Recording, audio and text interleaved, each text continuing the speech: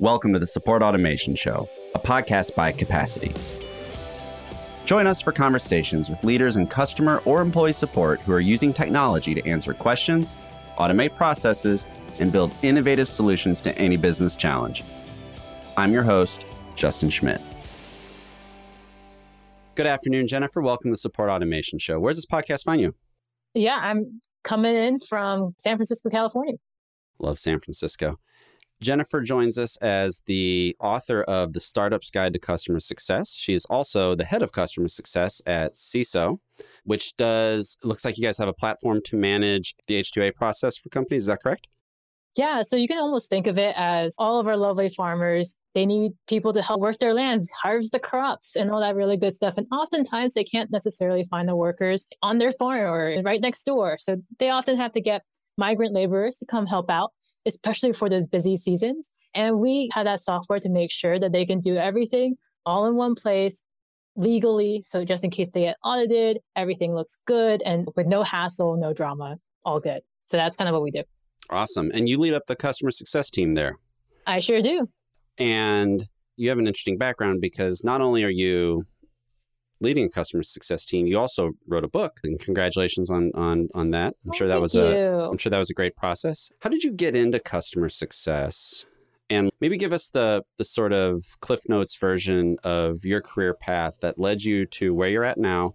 But then also, I'd love it if you could talk about like the impetus behind saying, you know what, I'm going to write a book. Because that's something a lot of people maybe think about, or National Novel Writing Month, which I think is November, comes around and they get real excited about it. And they get through half a paragraph and they're just, this isn't for me. But you actually did it. So I'd love to know, like, how'd you get in customer success? And then what was the spark that led to that book?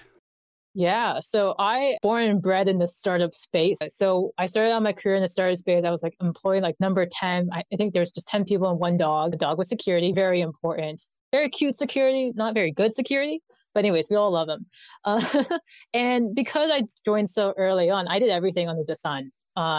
Data, product, marketing, operations, sales, customer success, of course. And through that experience, and particularly through the sales experience, I remember going out and pitching to folks and thankfully doing the decent amount of job where we were able to get customers in the door. And I remember going to my supervisor and said, hey, what's the plan here? And he was like, I don't know. And me thinking, I just worked so hard and the whole team worked so hard to bring this customer in, and we have no plan of what to do next and what onboarding looks like and how do we get them started. We were just like, maybe we send them an email and hopefully they'll figure it out. And I'm like, this just doesn't feel right. So I started thinking about, hey, like, what if I helped to create, I didn't know the term customer success back then, but figure out what post-sale is. And I realized that there was a term out there called customer success. And I did what every person does now. Go to Google, type in customer success and start reading. I was immediately overwhelmed. There are so many articles out there. And this was like 5-6 years ago. So there's a little less, there's a lot more now. But I remember back then I would start reading and things just wouldn't resonate with me. There'd be something where it said, okay, you just buy this platform. And I would say, I don't have a budget for a platform. I'm a one-person team on day 0 of my customer success journey. I don't have, why do I get a platform? I have no idea what I'm doing. Genesis looks great, but what am I going to do? Exactly. And then people are like, oh yeah, go get your team to do this and do this playbook. And I was like, I have no team. It's just me. I was looking around. I have no team. And I just realized there wasn't a lot of resources out there for startups like myself. So as I was kind of figuring out my own footing by talking to other folks in the Bay Area, lucky enough to be in a place where there was a lot of people who are down to get coffee, I started realizing that there is a need for a resource to help startups figure out what customer success looks like as startups. And that's actually how I started writing the book. Is thinking about, okay, what really matters when you're a super small company where you just started your customer success team. Heck, you may have just started your company. Like, how do you start thinking about customer success in a way that is not overbearing and in a way that doesn't overwhelm you? And that's why I wrote the book and how I started my journey. Absolutely love it. So here on the Support Automation Show, we, after intros, get into the topic of support automation. I know I'm very clever in my transitions here, but that phrase, support automation, can mean a lot of different things to a lot of people. And I always start every interview with this, 'cause it's interesting how everyone answers it slightly differently. So when you hear support automation, what does that mean to you? Yeah, I think support automation in general, especially in the world of customer success, which I've run customer support teams in the past within the customer success team. So I know there's so much synergies there. Yeah. I think support automation is really about two things. First is increasing personalization, and the second is increasing team bandwidth. So I'm seeing like increasing personalization because you're able to reach a lot more people more quickly in a way that's more nuanced. So you can, for example, previously, let's say the human limit is I'm able to send 100 emails a week that has 5 unique fields. But with automation, you can literally send millions of emails in a week that has infinite unique fields. I made those numbers up, but like you get the idea. Correct. Exactly. Directionally correct. And that's like the first part, increasing personalization. And I think that second part, which is another huge thing, is increasing team bandwidth. I think the more that I can extract the things from my team that are repetitive, the more my team can spend time pushing things forward, create more brain space to think more creatively. I just think it's a win-win for the customer and the company. Yeah. There's definitely a symbiotic relationship between automation and bandwidth. And what's interesting is that in some instances, I shouldn't say some, in most instances, well-implemented automation, like, is able to not just create bandwidth for the human capital inside an organization, it also makes the output of that team seem like there's more people involved in it than there is. So like your point on, it's not just the number of emails, it's also the amount of personalization. So it's like an M times N type benefit. But what's interesting, and this comes up a lot, and I'm curious to your perspective on this, is that automation has a little bit of a negative and scary connotation to it at times. People think it's everything from robots taking over a position on a factory assembly line to now intelligent document processing or robotic process automation or some of these other AI technologies like replacing white collar knowledge worker type jobs. Why do you think people continue to maybe have some of that pushback against automation? And what's your recommendation for customer success and business leaders to bring automation into their teams and avoid some of that trepidation and pushback? Yeah, I think as like a lot of things, it's all about framing. How do you introduce something like automation? And oftentimes what I found works best is framing it as, hey, I see you as a human being that has a lot of really great ideas and a lot of great thoughts, and you can add so much more to the company. Let me take that stuff that is boring you, that you don't like doing, let me take that stuff away.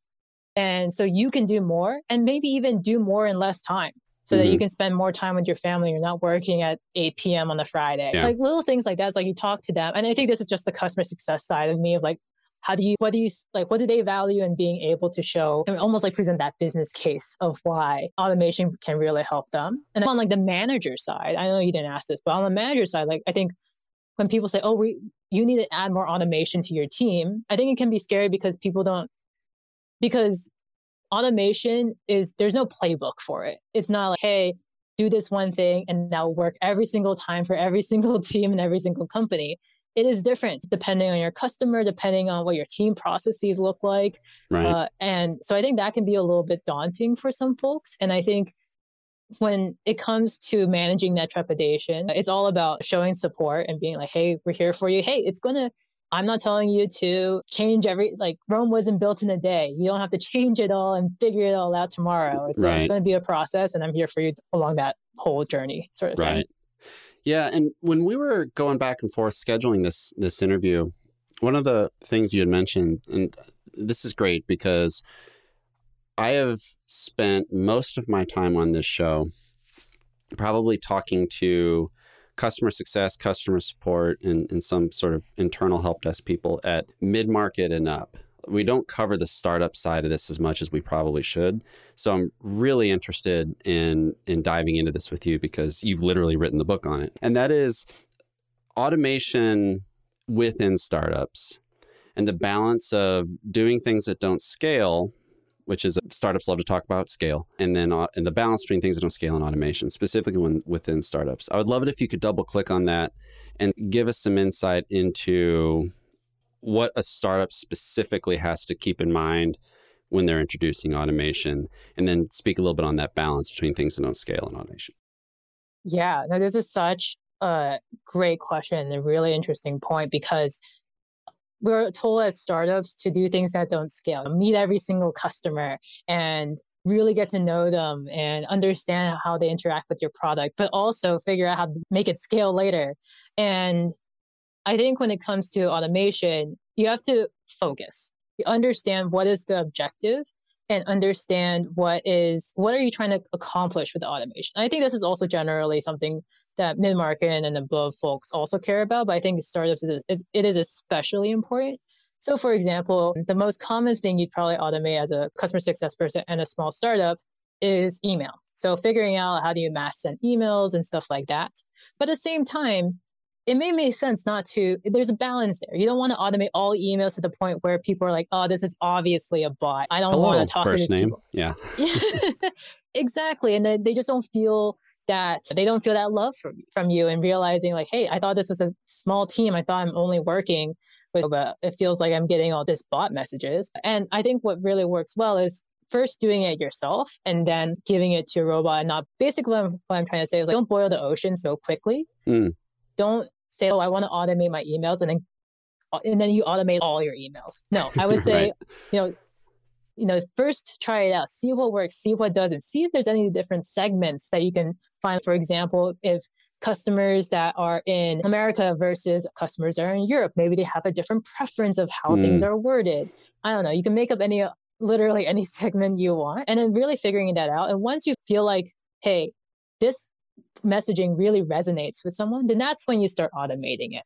And that's when you start realizing, oh, I think they really like it when I attach this attachment to it. And boom, that's something easy to automate. So I would be very cognizant of how I do that. So another good example of this is like check-in emails. Oftentimes people are like, oh, I just check in every other week. Let me quickly automate that. I'm like, actually, maybe you don't want to automate that. Every single person's on a different part of their journey. Maybe think about which segment you want to automate first. Maybe it's those that are doing really well. Maybe you don't want to send a generic check-in email to someone who isn't doing well on your platform. Like little things like that, I think are examples of just finding that balance between doing things at scale and automating things too quickly. Yeah, that's a great point, because there are certain aspects, especially in customer success, where you've got your range of CSAT scores that are coming in, and you've got cohorts of customers with far more revenue per customer, or more likely to churn, less product adopt, however you segment all that stuff. And there's certainly a optimal amount of low touch, high automation versus sort of high touch, low automation work that you need to think about those segments. And you're touching on something that comes up a lot on the show, and that is automation, whether it's as simple as a emailer or as complex as a multi-step RPA tool going through 15 different API endpoints and passing data all over the place. You have to have a fundamental understanding of the process you're trying to automate before you start to automate it. And those processes can be everything from as simple as like generating an RMA number, or a much larger trying to get people to adopt a certain product feature. One thing that's also wrapped up in what you were saying that I think would be interesting to touch on is when you have those high touch moments where maybe it's not a good idea to automate those emails and you really should send them.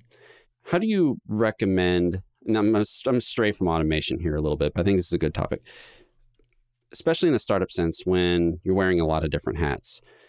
How do you recommend people prioritize their time for those kind of things? Do you feel it's better to like batch process that stuff at, 9 to 10 every morning, or sort of do it as it comes up? What's your thought on prioritizing and creating time for those high touch moments? Yeah, I think first off is always to remember why we have those high touch moments. I think oftentimes the mistakes I see is I'm doing high touch for the sake of high touch.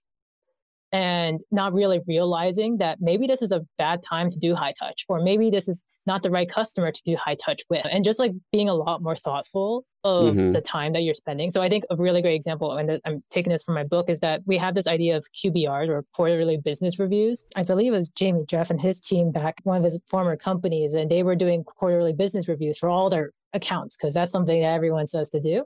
And then they realized that about half of those quarterly business reviews, no one cared. Like the other people just didn't care, but it was a high touch moment. They were spending so much time on it. They were like their data team was spending a lot of hours collecting the data and making sure everything looks right. But then the customer didn't care. But that was a high touch moment. That's a really great example of how you need to be really cognizant of how you're like, why you're doing that high touch moment. And in terms of prioritizing in the day, I'm a big proponent of just really getting to know your customers, especially when you're seed or series A, and just like having a lot of different moments, whether that is the kickoff call to the check-in call, and just really making sure that not only are they having a really great experience, but you're learning something at every single step of the way.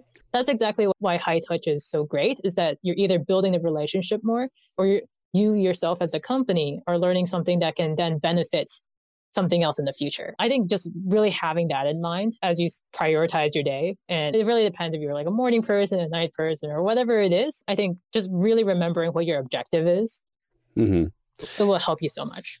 Yeah, it's a good point, because oftentimes, and this happens in marketing too, you get like enamored by the means and not necessarily the ends. Good example of this is I got recognized games sometimes, and I got pulled into a LinkedIn ad for a planning tool that I was like, oh, this is great.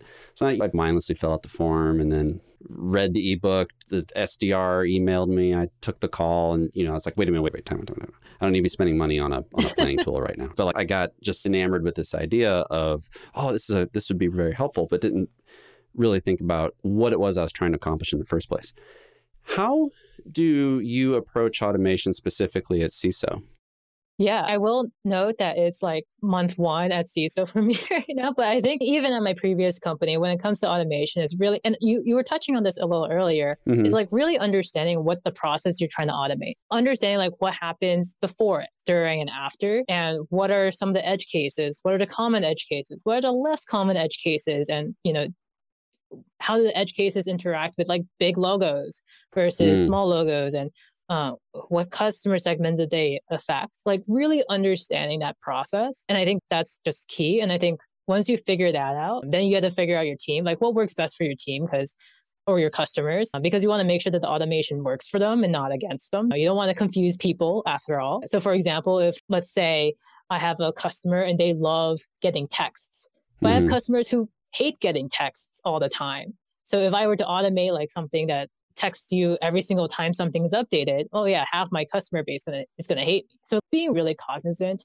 of the process and how I'm doing it, and then you can start planning it. And then once you start planning it and really come up with a plan, that's when you, of course, you do your research and make sure you have the right way of going about it, which could be getting engineering on board, getting product on board, or it could be getting a third party.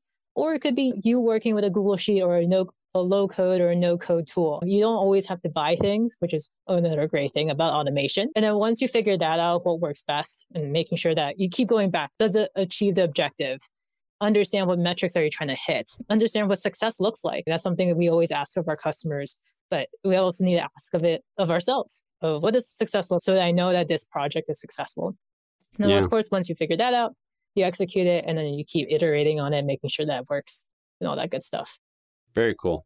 Let's step away from automation for just a second, I'm the host of the show. I get to decide when we go away from automation. But when you were doing the work for your book, I understand you talked to a lot of people in customer success at startups, and this is a researched, case studied work here. What were a couple things that you learned that surprised you, that you didn't think you would hear from successful customer success leads at some of the places you talk to? So I think there's 2 things here. I think one is more directly the answer, but the first thing that I'll say is that my publisher did a really great job of making sure that I had no assumptions going into the project. They really pushed me to think, for example, I would be like, I want to do this. I want to cover onboarding and support and XYZ. And they're like, throw that all out the window. And I'm like, I just worked on it. And they're just like, nope, doesn't matter. Don't write a single word until you talk to your interviewees. Like they just didn't, they're just like, yeah, throw that all away because you need to figure out what's happening on the ground. You need to figure out what other people are interested in learning, not what you're interested about talking about. And I think that was really great because that meant everything was a surprise in some sense, or everything was just like really interesting and like examples and stories and all that really good stuff. But I think one thing that I think that comes to mind, not surprising, but something I wish that they had a better answer to was I asked some question around the words of sometimes as startups, you always feel like you're always firefighting. There's fires here, there's fires there. And I would remember talking to someone who, has a much more established company, definitely not like Series C, Series D, Series E, I think even IPO'd at some point. And she was like, that never stops, Jen. And my heart sank a little. And it surprised me. I was like, wait, but you guys have so many more resources and teams and processes. And you still, like, there's still fires. And she's, yeah, no, that happens. And I think it surprised me in the sense that I thought it would not be, and I also hoped for a different answer, but if that's the case, and I think it also gives me a lot of hope that customer success will never be boring. And my job will always be interesting because there's always something more to solve. There's always other things to personalize and make even better. And I think that's just really exciting. Yeah, the scale of the problem solving may go up, but the amount of problem solving doesn't change. It reminds me once I was talking to a Salesforce rep, and I like anybody in sales and marketing and increasingly customer success at this point too, get very frustrated at Salesforce very easily. Shout out to Salesforce. But I asked our Salesforce rep, I was like, just shoot it to me straight. How is Salesforce inside Salesforce? And she was like, it's a mess. I'm like, okay. Good. I feel better now. I really can't thank you enough for your time, Jennifer. And this has been a fantastic conversation. I'm going to start wrapping up here, thinking about getting back to automation. The two questions I like to always end the conversation with. And the first one is, if you were going to give a piece of advice to a business leader who is looking to get started on bringing automation into their place of work, what's like the one thing you would tell them to make sure you get this right before you get too far down the road? It can all be summarized, but don't boil the ocean. And I think that big piece of advice is like includes a lot of smaller pieces of advice, like starting small, prioritize your time, see if it's actually working or not. And also like thinking creatively and not just to throw money or people at the problem, but really use that noggin inside your head. And, like as much as automation is automatic, it only exists because we thought about it and we're thoughtful about it, or should really. So I think that's the advice I would give to people. Don't rush yourself. Yeah, that's good life advice in any scenario. When you think about the future of technology and automation and customer success, what excites you the most? Yeah, I think what excites me is that we're really only scratching the surface right now. I think a good chunk of automation is a lot of if this, then that automation. Yep. And so I think it's just going to be super exciting when we can get to that next level of much more complex logic and not just huge if, then that statements and having things that can actually think for us. I think that's just going to be huge, and I'm really excited for it. Yeah, there's a certain amount of power you can do with nested if functions inside of Excel. Excel's good for that kind of stuff, but you're right. The true AI getting into everything from sentiment analysis and much deeper level thinking on and decisioning on things versus, to your point, if CSAT score is greater than X, so do Y. But this has been a great conversation. We're going to close it out with my quick fire round, and you have the distinct advantage of being able to answer this question in a great way. What's the book you most often recommend to people? Yeah, the book I most often recommend to people is my own. I think I talk to a lot of startups in the world, in the world, both across the country, but also overseas. And I think there's not a lot of resources for startups out there. So I really do recommend my book, The Startup's Guide to Customer Success. available on Amazon and others. And I think if I can't say my own book, I think I will also recommend No Rules, which is by Reed Hastings and Aaron Meyer. I think it really helped because as much as customer success is about figuring out like the customer journey and all that really great stuff, a good aspect of it, employee culture. And I think that book really helped me to better understand the power of having really good team culture and like how do you unlock people's brains and energy and motivation. And I think having that is just super important. So that's another book I recommend. Very cool. What's the best productivity tip or productivity hack, scare quotes for anyone not watching the video, that you've ever heard that has stuck with you and you still use? Yeah, I don't know if it's a productivity hack per se, but something that my former manager told me, and I think it's something that I also encourage my team to do a lot, and is just ask. Ask the question. Because oftentimes I see folks, including my own team, myself, my previous self, sure, in the future I'll see this again, they get scared to ask questions and they feel like they can figure it out themselves, that they spent 3 hours on it. But no, that's why we're a team. Just ask. You'll probably get the answer way faster and maybe learn some new things along the way. So I feel like that's always the best productivity hack. Yeah, it's amazing what you can get by just asking, isn't it? My brother gave me this piece of advice once, and I think it's very similar. I love the way he put it. He's like, Justin, if you ever have a problem with your car and you take it to Bob's Auto Body and you have a question, call the number and ask for Bob. I'm like, okay. And he's just asked for him. And then you get the guy and you get the person who's directly involved with it and you just ask them questions. People will help you. So I think that's really good because it's forgotten a lot, especially when, and in a startup environment, you and I both know this working in startups, you put a lot of pressure on yourself to succeed, your small but mighty team, et cetera, et cetera. But you're right. Like just asking is as simple as it is a lost art. If you could recommend a website, blog, Slack community, LinkedIn group, Facebook group, real life meetup, if we ever get to the point where we can do those easily again, for customer success folk, what would it be? Yeah, there's so many wonderful communities out there, but I actually would go slightly deeper. And I actually would say it's not necessarily one site or one program, but rather to take advantage of the mentorship programs within each of these communities. I'm a mentor myself at some of these places, and I also help run mentorship programs at some of these places. And I can't believe what I've seen come out of it. The learnings that you get and the experience that you have is just far more superior than just like reading a blog or reading a site. And not to mention, you're also building a network. You're meeting people. Humans are meeting humans, and that's what we do best, sort of thing. And so that's actually what I recommend: is find that mentorship community within whatever blogs, whatever it is. And I think that's probably the most powerful thing to do. Very cool. All right, we're going to end with this one. If you could take anybody in customer success, business, career, life generally, out for either coffee or cocktail, depending on the time of the day, and just get to pick their brain for an hour, who would it be?